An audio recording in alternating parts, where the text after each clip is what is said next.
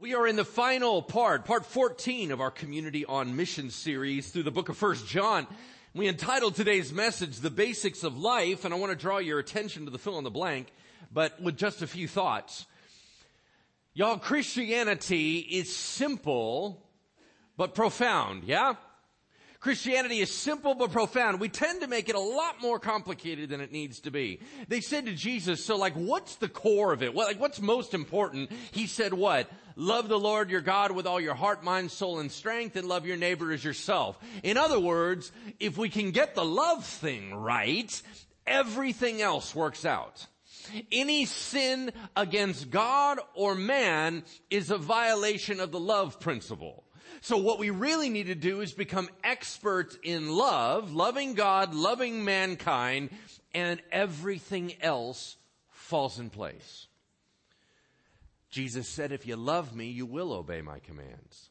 Meaning that's a natural outflowing of it.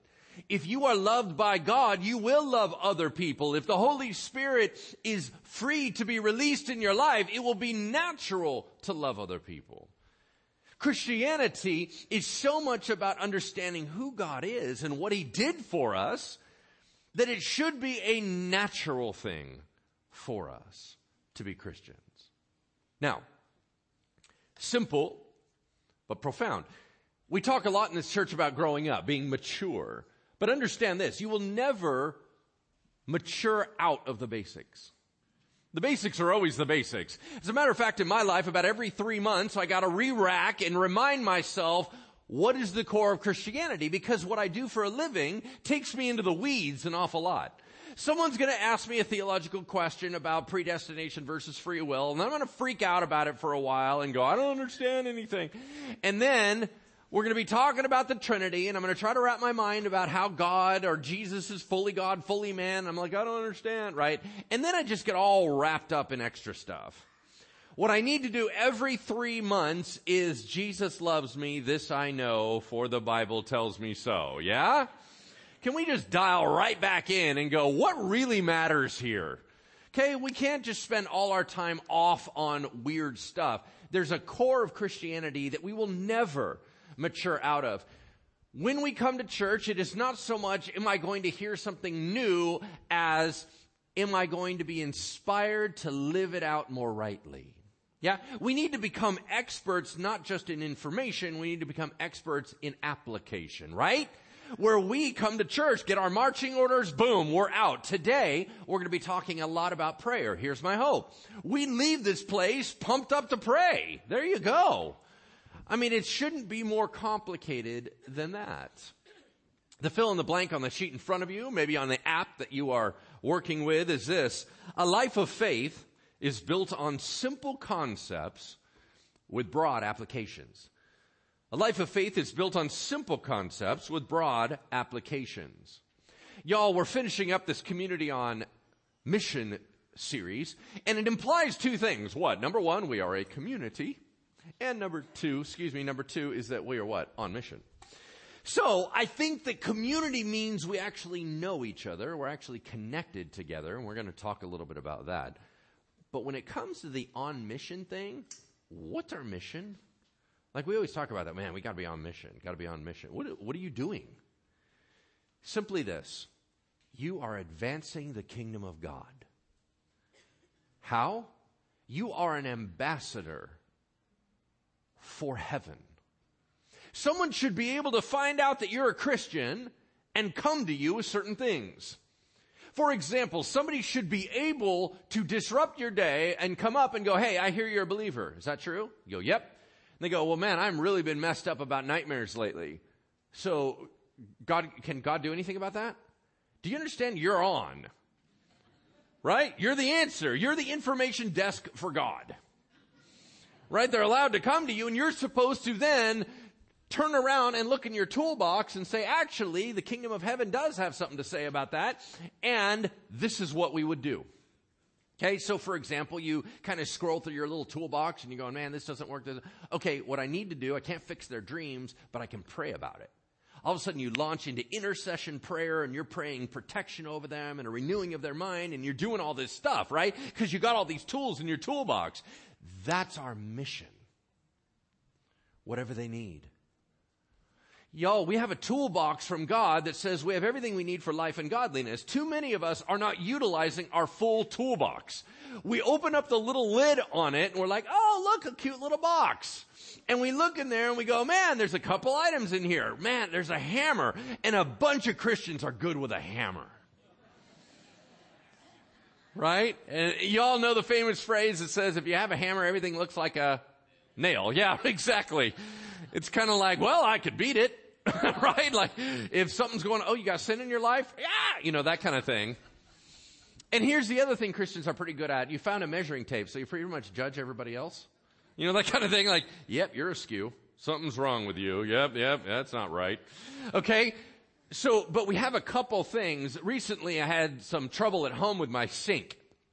All right. My sink, the problem was my sink was sinking. Okay. Which ironically is not supposed to happen.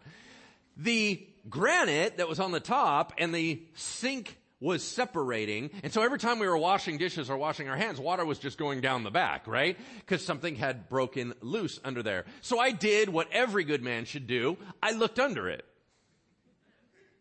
With no plan. It made no difference. I was just looking under it, right? All I did is I opened it. I think it was for my wife. I opened it up and I laid down and I went, yep, that's broken. Y'all, I got a bunch of gifts. Handyman ain't one of them. I'll tell you that right now. So what was I going to do? Nothing. Right? I just had to look at it though. As a matter of fact, if you have a problem with your car, I will open your hood. No idea what I'm doing, right? I don't even know what I'm looking at, right? I'm like, that is an oil gauge, right? Like, you're like, well, that's not my problem. I'm like, that's all I know how to use. Okay. So either you have oil or you don't have oil. That's it. Okay. I don't have any of those abilities. So we ended up calling a handyman. Here's pretty much what it sounds like when you are a dude calling a handyman. Hey, my wife needs a husband. Sweet. Can you help me out here? That'd be great. No. I'm secure in myself. That's cool. But I realize that you are what I should be. All right. Praise the Lord. All right. See you soon. Bye-bye. Hang that up. So embarrassing. Anyway, the dude arrives, right? And he said something super ingenious, is that he goes, he was talking about how he has all the tools. He said, when you have the right tool, everything's way easier. Y'all know what I'm talking about? It's like if you only have a wrench, you're like, I must fix it with a wrench. And they're like, that's not even a thing a wrench is used for, right? But I have a wrench. Okay, so many of us are not utilizing whole drawers in our toolbox. Y'all following me? Like, for example, there's this drawer in your toolbox that's called Supernatural. You're like, I don't open that one. There's weird tools in there. You know what I mean? I'm not opening that. I don't even know what that looks like. That looks archaic. I don't even know what's happening there, right? So something flies out of there. And here's the deal. If someone comes to you and says, man, I'm really troubled, you're a believer, right? You go, yeah. And they go, well, I think I have a demon. You don't call a pastor. No, you handle it. You got the same Holy Spirit that I do. You have the power and authority of the Lord, right? What happens, you're supposed to open up the supernatural drawer, pull out the power and authority tool, and get to work. Right? I mean, this is what we do. We are the family of God. So we are ambassadors and we're handling all this. So what we do at church is sometimes we learn about new tools. One of the tools we're going to be learning about today is the major tool of prayer. How does prayer work? And I sure hope that we begin to utilize that tool. Once you are used to that tool and understand a little bit more, you're going, man, I could have used this the whole time. This works for all kinds of stuff. Yeah? Very, very cool. All right. Why don't we go ahead and turn in our Bibles, if we have not already, to 1 John chapter 5, verse 13.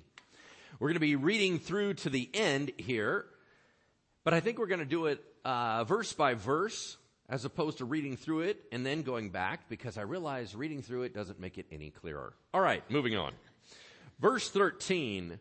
Remember, John's context is that he's a pastor writing to his little church that got super messed up by a bunch of bad teachers. A bunch of bad teachers came through. They were saying Jesus isn't who he said he was.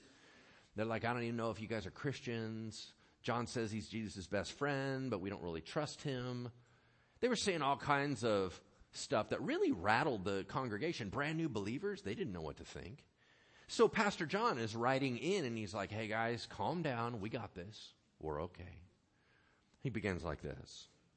He said, I write these things to you who believe in the name of the Son of God. In other words, I'm writing to you Christians, that you may know that you have eternal life.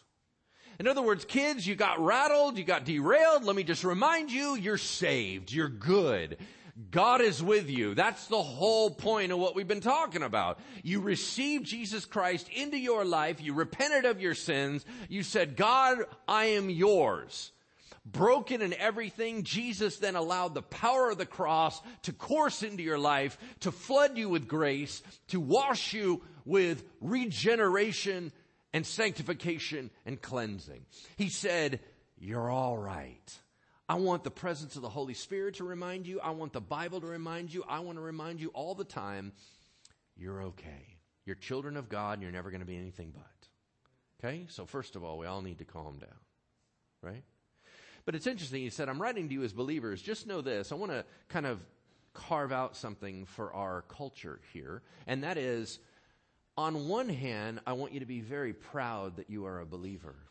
On the other hand, I don't want you to be arrogant that you're a believer. Okay, so let me explain that.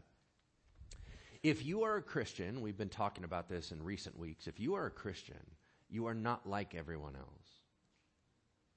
That you have the dwelling presence of God with you. You walk in a state of perpetual grace. You are what the Bible calls saints. Not because of how cool you are or how cool I am, but because of how cool Jesus is. That you are washed and you have become born again into the family of God. You have direct access to our Heavenly Father. You can pray and be heard like nobody else can pray and be heard. You have certain power and authority. You operate as those ambassadors. You have all these gifts. You have all this presence of God in your life. I want your heart to swell with pride that you are a child of God. But at the same time, understand it is an absolute violation of Christianity to walk around with that as an arrogance, to say to the world, I have Jesus, you don't. He listens to me and not to you. You understand what I'm saying? Like, that just ruins Christianity. You can't have that attitude. Because what is the reality? The reality is Jesus died for their sins too. In other words, anyone you come in contact with, your response should be what? Jesus loves you. And as his child, I got adopted into the family, and he's been wooing you constantly. He would love to have you adopted into his family too. His love for you is so strong. Would you come join us and be part of the family with us? That's always our attitude. It's never a us versus them in a negative way. It's an us versus them in a, wow, I feel blessed and I would love for you to be with me. That's the attitude our culture should take, yeah? Okay, good. 2 people think so. Let's go on to verse 14. Some of y'all will cling in. Okay, good. By the end, we're going to have 20 of you. All right, here we go. Verse 14. And this is the confidence that we have toward him, since we're talking about being Christians. What are we confident about? This is the confidence that we have toward God, that if we ask anything according to his will, he hears us. And if we know that he hears us in whatever we ask, we know that we will have, or we have the request that we have asked of him. Huh. Really? Okay, one of the things, I think that John is awesome. Being the best friend of Jesus, that's what I always call him. He's one of my favorite characters in the Bible. I hate the way he writes. Right? I just got to tell you, I am not a black and white thinker. He's a black and white thinker. He and Jesus, man, I got a problem with the way they're talking. Right? I'm going to talk to them about that someday. He'll say certain things that are like, it's either this or that. It's really blatant. Jesus will say things like, bad fruit never comes from a good tree. And I'm like, sure it does. Look at me. Right? I'm like, I don't know about that. Well, John's the same way. So right here, he's like, that whenever we pray, if we're believers, we always receive anything that we ask for. And I'm like, no, we do not. Right? Isn't that what we all struggle with? Okay, a couple things about prayer. What's intriguing is it says, and this is the confidence we have when we talk to God. Do you understand that word in Greek? The word for confidence is freedom of speech. because of what Jesus did by ripping the curtain, right? When he dies, Father ripped the curtain in two from top to the bottom. We have full access to God. It says we can boldly come into his presence. In other words, you have freedom to speak freely with your dad. So maybe some of you in prayer, we need to learn right now that prayer is just communication with God. And as much as I'm going to talk about, well, we can kind of do it with this mindset and this mindset, what you're not going to hear me say is here's the right words to say. Because here's the deal. God doesn't need the right words. He knows what's going on in your heart. Do you understand that he's closer to your request than your lips are? What does that mean? He dwells in the very core of where thoughts and intentions come up. By the time it gets to your lips, it's way later. So you're like trying to say it as if now it's got going on. He's like, already had it a long time ago, right? And the whole reason you and I ever think to pray is because he's the one that started it, right? That he hears us, and when he hears us, we always have the freedom to say it out loud. He's the healthy dad that can handle kids going ballistic. The Old Testament is full of people unloading on God. He can handle it. Some of you are like, oh man, I was super mad the other day. I can't believe I used a bad word when I was praying. He can handle it. Yeah. We don't need to worry about that. So many of us are like, well, I don't really want to pray about it. I'm not quite sure the right way to say it. Say it any way you can. You don't need, a little baby can pray because they have a relationship with God, right? They don't need to say it the right way. They just need to say it with all their heart. That's it. So please, there are some of you that just need that heaviness lifted right off your shoulders. Just talk to God in whatever way you know. Yeah? All right, but then he says this. He said, he's listening. Okay, so we just finished worship, prayer, and healing night, yeah? That man, 1,600 people in a room. We're praying like crazy. We have 6 different churches. The prayer teams are coming together. It's an awesome, awesome event. I particularly am in an area where I am looking into the eyes of people I love very dearly that are in really bad situations. Man, we're not talking about a little stuff. We're talking about huge stuff. We're talking about ALS, Lou Gehrig's disease. We're talking about brain damage. We're talking about stroke. We're talking about heart attacks. We're talking about brutal stuff. And this is what I'm praying through all night long with people that I desperately want God to heal.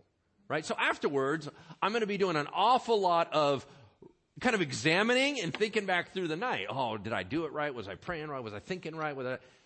And I have to always do, after any prayer session, I have to do what I call a Mount Carmel analysis. Y'all know what a Mount Carmel analysis is? No, I just made it up. Okay. Mount Carmel's famous for something. What is it besides candy? Elijah. All right, good. Fantastic. Elijah had this huge showdown. You remember this? It was one dude of God against a whole bunch of bad guys that were pagan worshipers, prophets of Baal. 300 against 1, right? And he sets up these 2 altars on the top of this mountain. He says whatever God responds by fire and burns up the altar, that's the real God. Now that's a lot of pressure, right?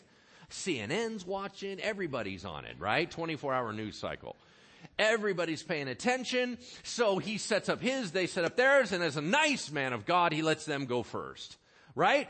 So they do what? The Bible says they start by calling out to their God, but then they start cutting themselves with rocks and stones, right? And so they're cutting themselves, they're bleeding all over the place. Now nobody else is doing it to them, they're doing it to themselves. Then the Bible says, and they begin to limp around the altar. Some translations say danced. It's better translated limped. So they're limping around going, man, I'm bleeding all over the place. What are they doing? They're calling out to their God to try to get his attention and let him know it's super important. So what they're doing is they're going, man, look at me. I'm bleeding. I'm like, something's wrong with me. I'm hurt. You better pay attention. Oh, looks like I'm going down. Something bad is happening. You need to respond. Like if you're out there, you got to pick up the phone, right? They did it so much that Elijah started messing with them. You all remember that? He's like, I don't know, maybe your God's like asleep. Maybe he's in the bathroom. I don't know what's going on. And they're just poking at him. You remember that? Because he knew something wasn't right. Then they finish their side and he goes to his side. And what does he do? God, we need you to reveal yourself as to who you really are. Boom, the whole heavens rip open. Fire comes screaming down, burns up everything. Yay, our team wins, right? So after I finish praying, I got to do a Mount Carmel analysis of how I was praying. Am I praying like a prophet of Baal or like a prophet of God? You ready to do this? Let's do one of those analysis. How many of you in your prayers start letting God know how serious the issue is? Isn't that it? God, seriously, this is cancer. I don't know if you knew this. Cancer's pretty serious. It can kill people. It's renegade cell. And then you start giving him the diagnosis. It's renegade cell stuff is going bad in the body, right? Right? Pancreatitis. You ever heard of pancreatitis, Lord? It's a big deal. Big deal, pancreatitis, right? And he's, oh, thank you for notifying me. I've never even heard of that disease. And then we start playing, bargaining games with God, right? God, if you do this, you know what? And then we start notifying what good things could come out of it, because here's what we're thinking. Lord, you're thinking a little bit short here. So if you heal this person, they can do more ministry, right? Isn't that what we're going to say? We even start doing that about our own prayers. Yeah. And it seems like the whole time we're trying to rouse God's attention to this, because clearly he's too busy doing something else. We need to get his attention. Then we need to talk about how serious it is, because we have more compassion than he does. Are you praying like a prophet of Baal? Because Elijah didn't pray like that. His relationship was so locked with his Lord, he said, listen, let's just get to the issue. I already know who you are. I know you can. Whether or not you will is the only question that I'm asking you right now. But this was not my idea in the first place. The whole idea that I'm doing a showdown was your idea, so here I am. God be God. Boom, everything explodes, right? You see, prayer is relationship-based, not formula-based. Too many of us are worried about saying the right words when we need to have the right lives. You see, you should be able to walk into prayer going, listen, me and Jesus are tight before we ever got into this. By the time I'm praying, this is not the time where I'm trying to get things right. Oh no, what if I did have sin in my life, and how does this happen? You're always going to have sin in your life. That's why Jesus had to die for you and die for me. But he says this, whatever you ask in my name, you will receive that. John, in his gospel, records Jesus saying that 3 times. Now, that's unusual because Matthew, Mark, and Luke barely refer to it once. John's super obsessed with this idea. Whatever you ask me in my name, I will do it. Well, I'm looking at my prayer life and I'm not seeing those results. So what does it mean to pray in the name of Jesus? For too many of us, it is merely the send key on our keyboard. What do I mean? Dear Jesus, or dear Heavenly Father, whichever one you got, right? I want to let you know about a problem. My car is breaking down, and the parts are really expensive, and I do not currently have a job that can afford that, and so I'm going to need you to get me a new car. And in Jesus' name, amen. Send. If you don't say Jesus' name, amen, it's only in your draft folder. And later on, you're going to be like, Lord, how come nothing happened with the car? And he's like, what car? I don't even hear about that. You look back, oh, I never hit send. Dang. Right? That is not what in Jesus' name, amen means. Send. No. It means something a little bit more holistic than that. You know, we think about it in terms of there's magic words, but it's not magic words. As a matter of fact, the Bible names in the New Testament 11 different things we do in the name of Jesus. In case any of them got missed, there's a verse that says, whatever you do in word or in deed, do it all in the name of Jesus. So he's like a catch-all. It's not a magic thing. You're doing everything. When we assemble, it says assemble in the name of Jesus. So what does it mean to pray in the name of Jesus? I'm going to give you 5 things. I'm going to give you 5 things, and later on I'm going to boil it down to 2. So if you write fast, do 5. If you write slow, do 2. Here we go. Here's 5. In the name of Jesus means, number 1, under his authority. Under his authority. He is the King of Kings, and we are now operating underneath that authority. That if God says it's so, we know it is to be so. Why? He's the boss. Number 2, by his power. He is omnipotent. He is all-powerful. Therefore, there is nothing that cannot be done. If we're praying in the name of Jesus, we don't have a lack of resources. We have all the power that we need, so we pray with confidence. Number 3, in connection with. You know how it says, be baptized in the name of the Father, Son, and Holy Spirit. It means in connection with. So when we pray in the name of Jesus, we're connecting with, almost like we say, Jesus, you're in this with me, right? I'm in this. Let's do this together. Number 4, on his behalf, or according to his account, on his behalf. What would Jesus do? You're now praying that into reality.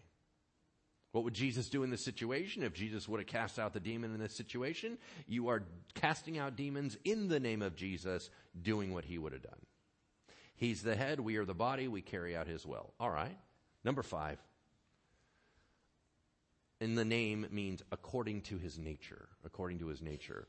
How would he do it? In what spirit would he do it? What is the point? What is the motivation? That's the stuff that we're doing in Jesus' name.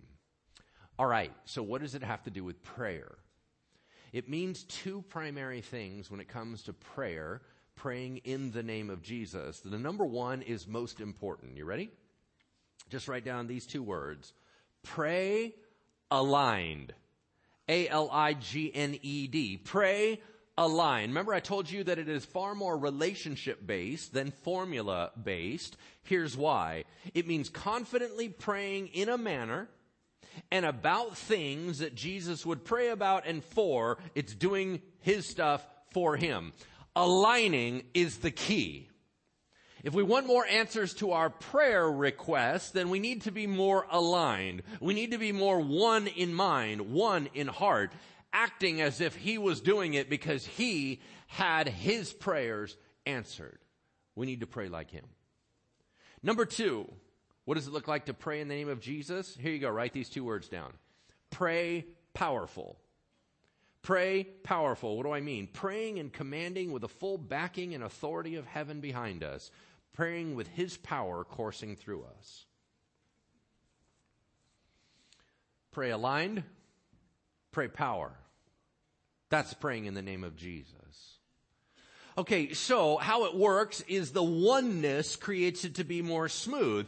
And Pastor John has already given us 3 steps. He said, man, if you want to be connected to God, if you want to be aligned, then I'll give you 3 pieces of advice. Number 1, you got to be a believer. You see, a lot of people can read the Bible. Let's say somebody that doesn't know God reads the Bible and it says, hey, pray anything in the name of Jesus. They're like, sweet.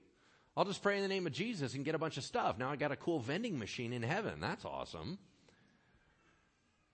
But John said, you don't understand. He treats his kids different. You have no guarantee if you don't know and you're not in the family of God whether or not he's hearing or responding to your prayers. Oh, he hears them. It doesn't mean he's going to respond. The way I've always explained how God treats us different than the rest of the world is that I'm willing to do anything for the kids in our neighborhood, right? Like I'd fix their bike if I knew how. Clearly I don't, so it doesn't matter. I'm not going to offer that, you know. I'll look at it, right? And then I'll call someone. But I'm willing, like, for example, we have these little ones across the street from us that are neighbors directly across the street. My oldest daughter, Jill, babysits for them. And so whenever I go out to work and they're out there, they go, hi, Jill's dad. Hi, Jill's dad. Like I have no other identity. I'm Jill's dad. Hi, Jill's dad. And then what I respond back is I go, hey, how are you doing today? And I take a moment to just build them up for the day, to give them my attention and to tell them to have a good day, right? Why? Because I need to care for them just like Jesus would care for them. Okay, I'll do all kinds of stuff for kids, but only my 2 daughters have full access to me and live in my home. My love for the neighbor kids is big, but my love for my daughters is complete. Does that make any sense? All right, so in the same way, if you're going to want to pray in the name of Jesus and you're going to want to see those responses, you need to have access and because he's your father. So that's critical. The way that John said it was this. He said, you need to obey my commands. What are the commands? Love the Lord your God with all your heart, mind, soul, and strength, and love your neighbor as yourself. That's what it means to be a believer. All right. He said the second thing you need to do is you need to abide in Christ. Abide in Christ. What does that mean? It's a super easy analogy Jesus gave us. He is the vine. We are the branches. You know this stuff. He said, because if you're connected to me, like the life source, which by the way, I don't know what comes through the root in a tree and all that. Nutrient juice. I don't know. Tree juice. I don't know what it's called. But anyway, it comes up through there, through the vine, and then it goes out into the branches, and the branches can start making fruit. But if a branch decides, I'm going to do my own thing, and breaks off and starts walking around, it can't do anything, right? And so that's why he said, I'm the vine, you're the branches. Apart from me, you can do nothing. You know this. You can do nothing. So in other words, it doesn't make sense to be praying if we're not continually connected to the power source. It's like trying to assume that if you unplug the item that it's going to still work. It's not going to work. You have to connect to the power source. So if you are not consistently connected to the Lord, then we're not going to be seeing a whole lot of Him coursing through you. That's the point. And then, of course, the third thing He told us is what we're talking about today. We need to pray in the name of Jesus. All right. One last thing I want to highlight about prayer before we move on. It's very cool. The phrase in Greek, we know we have it, is in the present tense. What does that mean? It means that when you pray, you know now that you have it, even though you haven't even begun to see it come to fruition. When you pray as Jesus would about the things that Jesus prays in the name of Jesus, He said, I'm on it. And you can back off and relax. Then you check in again. Oh, no movement. Maybe I need to pray again. I need to lean in and pray again, right? Because Jesus talked about persistent prayer and prevailing prayer, right? So you go in. But here's the point. An expert is on the job. That's why the Bible says, be anxious about nothing, but in all things with prayer and petition, present your request to God. And the peace that passes all understanding will guard your hearts and minds. In other words, when you pray about something, you can let it go because an expert's on the job. You haven't seen the answer yet. But how much stuff does God need to change in order to fulfill that request? Let's say, for example, that your prayer is for a prodigal child. God, my son, my grown son is not walking with you. It's freaking me out. I feel like he's not leading his family in that way. God, I'm praying that you would surround him. I know that it is your will that he comes back to you. He used to live with you. He used to walk with you. He used to know you, yeah? And so somehow he's been distracted. Now he's kind of off. God, I'm praying that you would surround him with people that would be good friends. I'm praying, Lord, that you would get his mind off the world and back onto you. I'm praying that you would woo him and draw him. Now, is that the will of God? It is the will of God. So you're praying that out, and you're like, did it work? Okay, how much stuff does God have to orchestrate in order to get him back home? There's a lot. But you know that you handed it off to an expert, so there's a peace that settles in your heart like we're on it. You don't have to worry anymore. Pick it up in verse 16. All this seems so disjointed until you see the common theme. He said, while we're talking about prayer, and because we're talking about a community that's been rocked, let me talk about community and prayer. Here we go. Pick it up in verse 16. If anyone sees his brother committing a sin not leading to death, he should ask, and God will give him life. I mean, to those who commit sins that do not lead to death. There is a sin that leads to death. I don't say that one should pray for that. Now, all wrongdoing is sin, but there is sin that does not lead to death. What? John, dude, you're killing me. Like everyone that was reading this originally is like, that's deep. I'm like, deep? I don't even know what you're talking about. Right? So first of all, let's take the stuff that we do understand right off the bat. He said, if anyone sees a brother sinning, he should pray for him. Y'all, intercession in the church is kind of at an all-time low. Here's the deal. Do you even know anybody in church well enough to know if they're sinning? Right? I don't know. I don't even know that dude's name. How would I know if he's sinning or not? Because usually we hide our sin, right? So you got to actually have a relationship with someone to know whether or not they're sinning. And when you see that they're sinning, your next step is not to merely be curious and get information. Isn't that what we do next? Man, did you hear about that couple? Dude, I think they're having problems in their marriage. I think that guy's cheating on her. What's your next response? Well, who is she? Who cares who she is? Right? Well, I bet you it's because I didn't ask for your opinion, right? You know what you should do at that moment? Your next step should be, oh, shoot, I got to get off the phone. I got to go pray for him, right? Because here's the deal. If our marriages fail, our church fails. Then our kiddos get thrashed. And then a bunch of stuff starts coming unhinged. We don't have a church.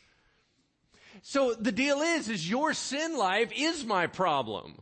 Not to judge you, but to back you up. There's some of you in the church that when you're going through a really hard time, you got someone to text. There's some of us that don't. Why? Because making friends is hard. Takes a while. Right? But we've got to get in with each other to know each other well enough so we're backing each other up. Because what happens is, if I start going askew, like even this weekend, I've just been in the weirdest funk, man, all kinds. It's just been hard for me. I've had a really weird attitude and everything's bugging me and all that kind of stuff. I was able to have 2 different prayer teams pray for me. Last night and this morning. Right? Why? Because this is my home. This is where I'm connected in. I got people fighting for me. If I do it all by myself, I'm just not awesome. Let's just put it that way. I need backup. Well, y'all aren't awesome either. You need backup too. You need people that are going to pray for you and they're going to shield you. And if they see you going off, they're not going to be like, dude, and then try to figure out who you can gossip about. How you jump in and you go, oh shoot, they can't go wrong. We need them. That's what should be happening, right? So we can start with that. But now the whole rest of the thing, there's a sin that leads to death and there's sin that doesn't lead to death. Blah, blah, blah, blah. I have no idea. I read all the scholars and they don't know either, right? Because John knew at the time, nobody has any clue what he's talking about. But I'm going to give you my best educated guess. If you have a different opinion, yours is probably right. But anyway, this is the only one I got. Here's my opinion. I believe the sins that don't lead to death is all the normal sin stuff like world, flesh, devil. You understand what I'm talking about? We should be praying for each other going, man, that person keeps getting hijacked by the same stuff, right? We should be praying and saying, Lord, would you expose that trap? Would you open up that pit so that they're not always falling in that same place? We should be defending each other. But then there's a sin that leads to death. And John's like, dude, honestly, you can pray for it if you want. I just think that you need to step back. What's he talking about? Well, if we take their context, they just had bad guys come into their church, say that Jesus isn't who he was, wreck other people's lives, and those people are hurtling towards hell. He's like, you can pray for it if you want, but quite frankly, I think you might need to step off and let God take them to the woodshed. Because we're not playing around anymore. This is not like, Lord, help them out, make their life easier, defend them and shield them. No, they don't need to be better. They need to be worse. So if I were you, I would just step back and say, God, have at them. That's my opinion. It says this. This is another one of those frustrating John statements. Verse 18.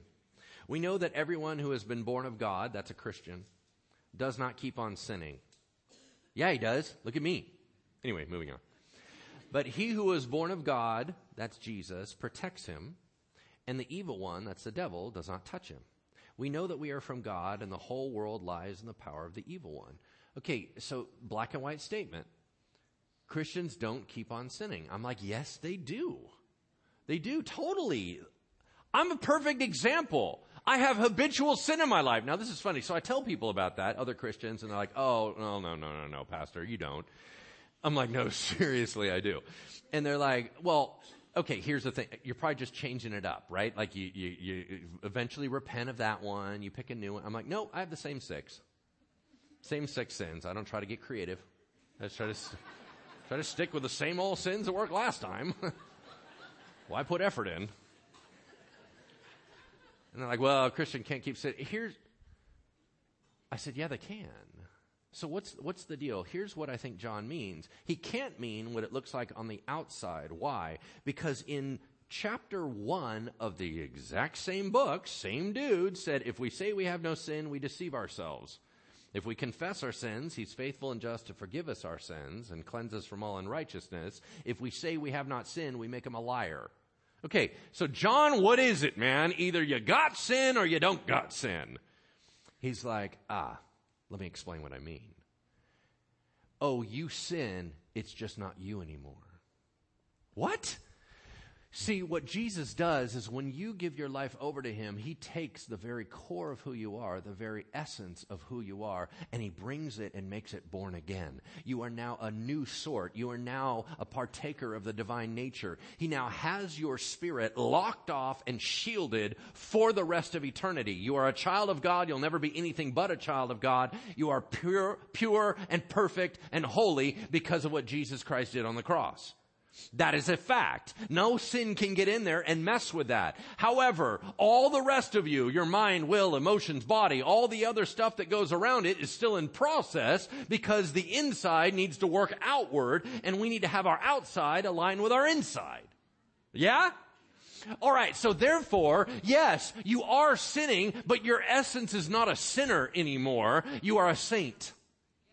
Therefore, if your identity is pure and perfect, then any sin doesn't really work with you anymore.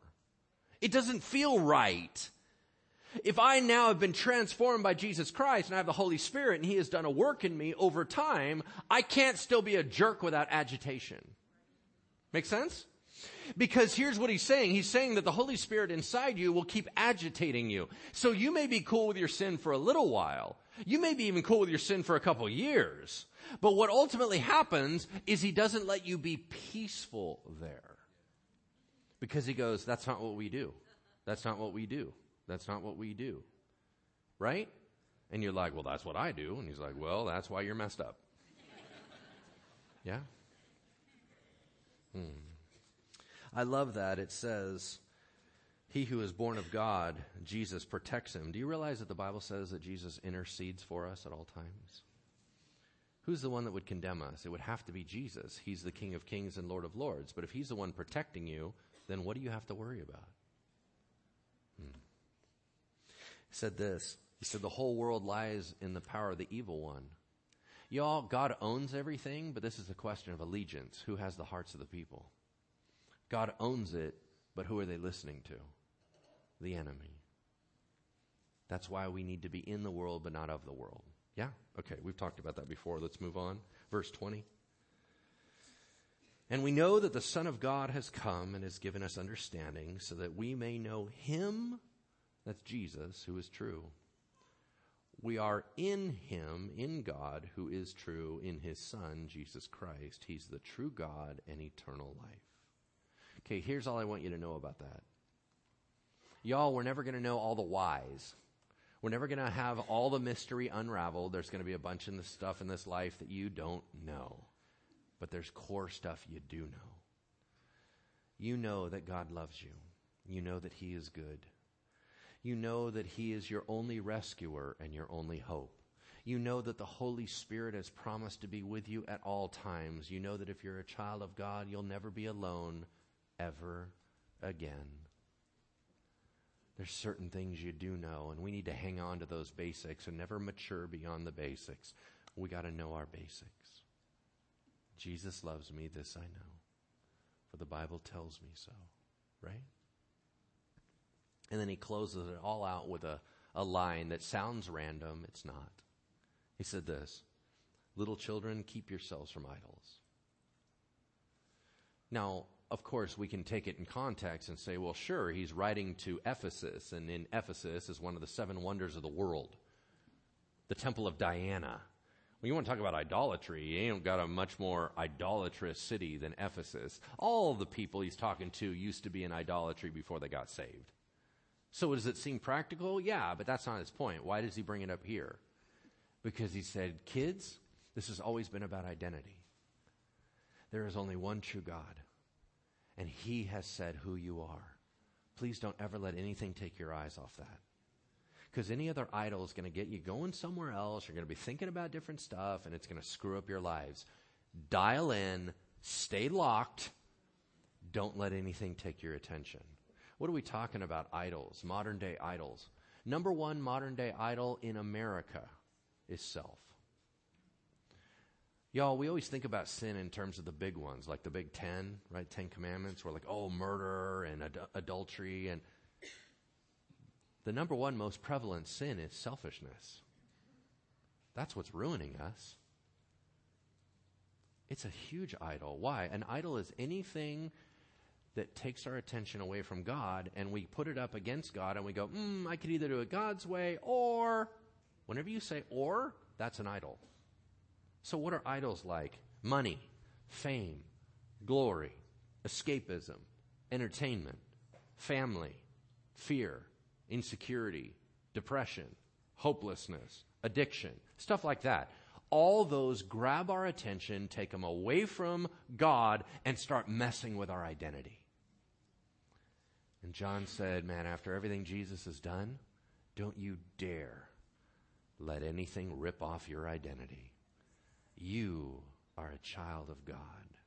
Man, it's so good. Can I have the prayer team come on up here as we close out? We're never going to mature beyond the basics, yeah? We're going to become masters of application. Right? So if you are truly mature, what you will do as you leave this place is you're going to say, how do I put that stuff into practice? That's what a mature person does. An immature person would say, that's interesting. That's it. What are you going to do? Well, practically speaking, we talked about love. Let's love. We talked about prayer. Let's pray. Right? We talked about watching over each other. Cool. Let's do that. That's it. Let's not make it more complicated than it needs to be.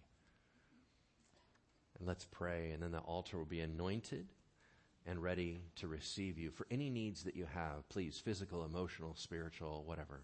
Let's pray about those. All right. Heavenly Father, we thank you. We thank you, God, for a good weekend. We thank you, Lord, for a wonderful time in your presence. We thank you for being around other saints. Lord, help us to dial in this idea of identity, of who we really are. Lord, that you can always whisper to us, hey, that sin, that's not really you. It doesn't match you. It doesn't match me. It doesn't really fit. God, that maybe that would be another motivator for us to let it go. You don't love us, Lord, because we're sinless, but you love us and you help us battle our sin. So we just want to give you all the credit. We keep talking about whether we're good or not. Lord, there is no one good but you. And so thank you for your cross. Thank you for your love. Thank you for your transformation. May you be glorified today in Jesus' name. Amen.